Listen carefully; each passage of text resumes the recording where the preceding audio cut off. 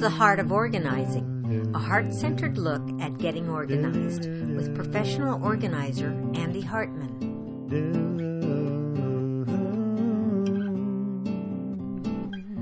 Welcome back to The Heart of Organizing. I'm Andy Hartman. In the last podcast, we began a sample project of organizing a garage.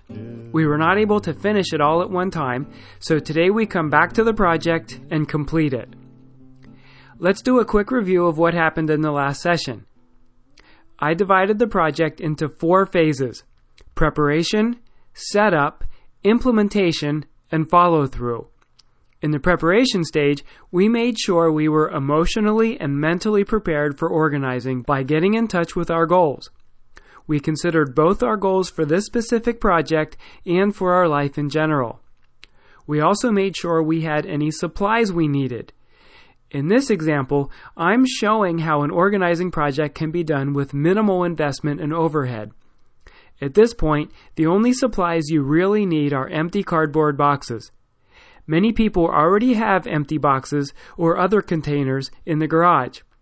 If this is the case, you can make use of these boxes as sorting containers. This helps the organizing process in 2 ways at the same time. First, it creates locations for categories of stuff, and second, it creates space by freeing up space consumed by the unused boxes. It's a win-win.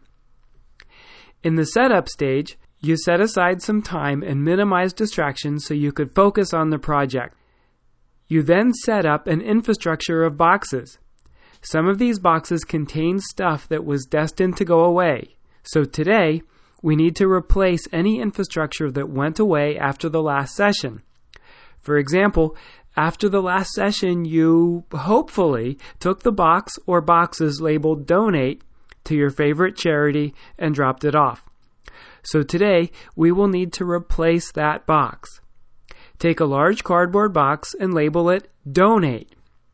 Similarly, replace any of the other containers that went away at the end of the last session.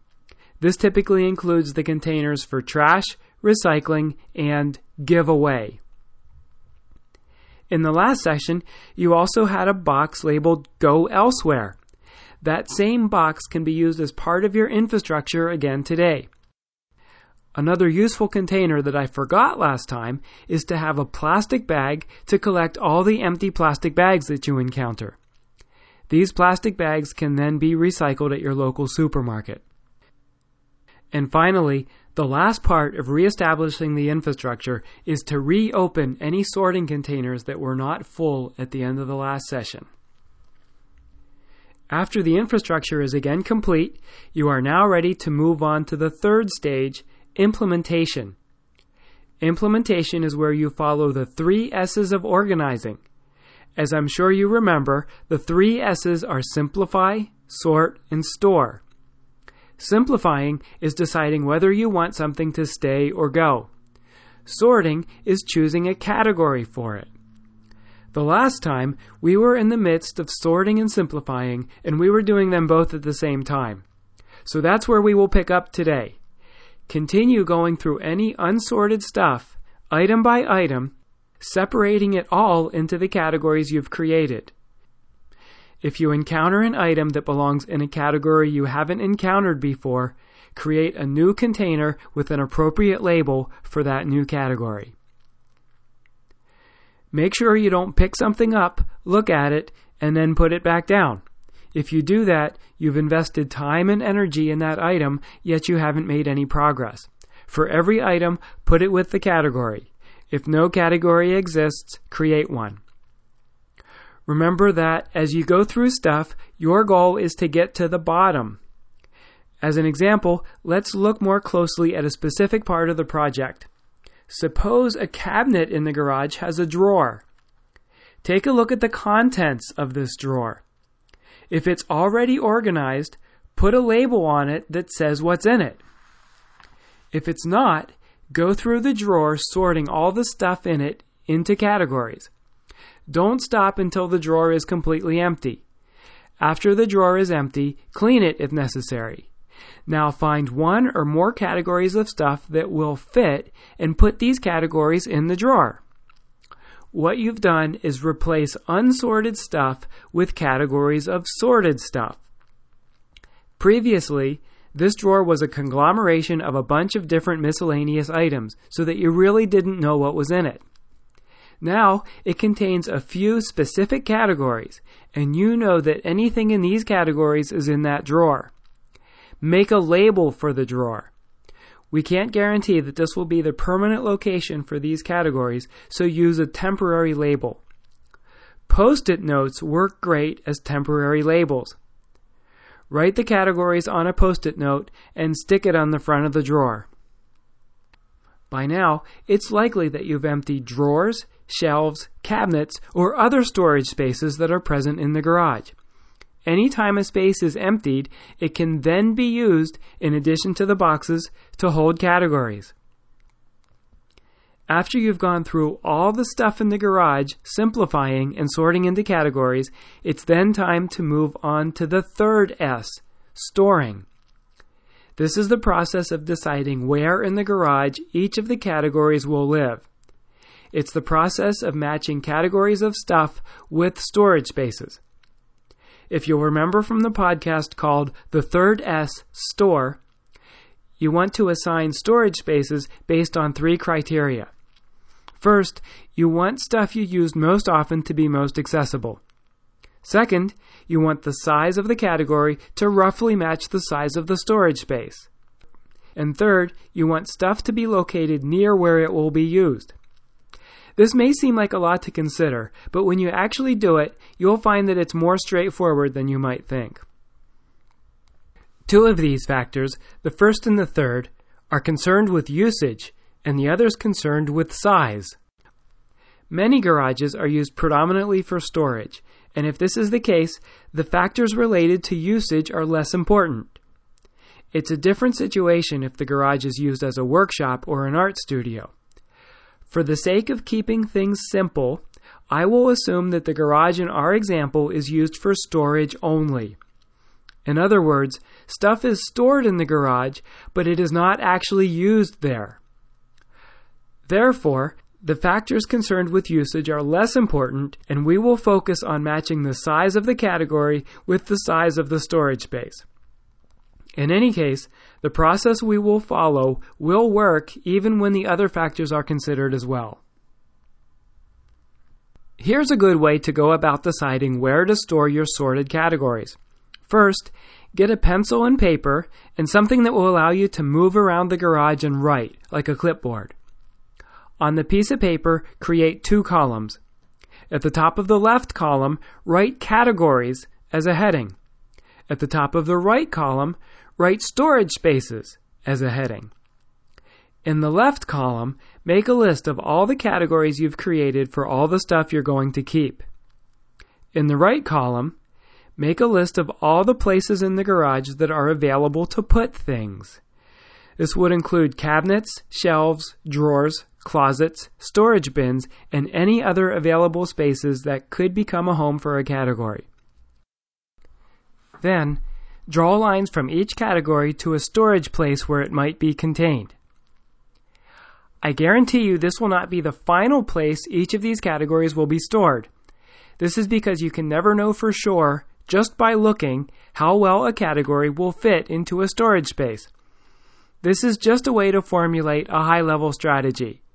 That strategy can then be modified as necessary when you physically place the categories into the spaces and see how they fit. Because you will be moving categories around, you'll find it's useful to containerize as much as possible. Using containers makes it easy to store and to move categories from one location to another. If you have all your batteries in a container, it's much easier to move the container to a new location than it would be to move a whole bunch of loose batteries. You're now ready to physically put the category into the storage space and see how well it fits. If it fits well, then leave the category there and move on to the next category. Ideally, it won't fit too tightly. It's nice to have some extra space to be able to expand into. Plus, if a space is jammed tightly, it will be really difficult to access the contents.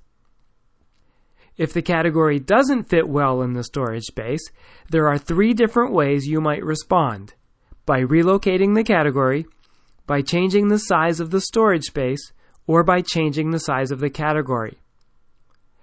The first option is to remove the category from the space and find another location where it will fit better.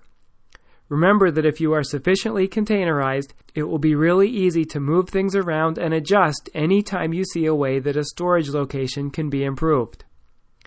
The second option is that it may be possible to adjust the size of the storage space. It may be possible to raise or lower shelves to better accommodate the size of the contents. It may be possible to use a drawer divider or other containers to split a large space into smaller ones. The third option is that it may be possible to modify the size of the category. You can make a category smaller by simplifying, if you decide that there are some items that you really don't need after all, so you're comfortable letting them go.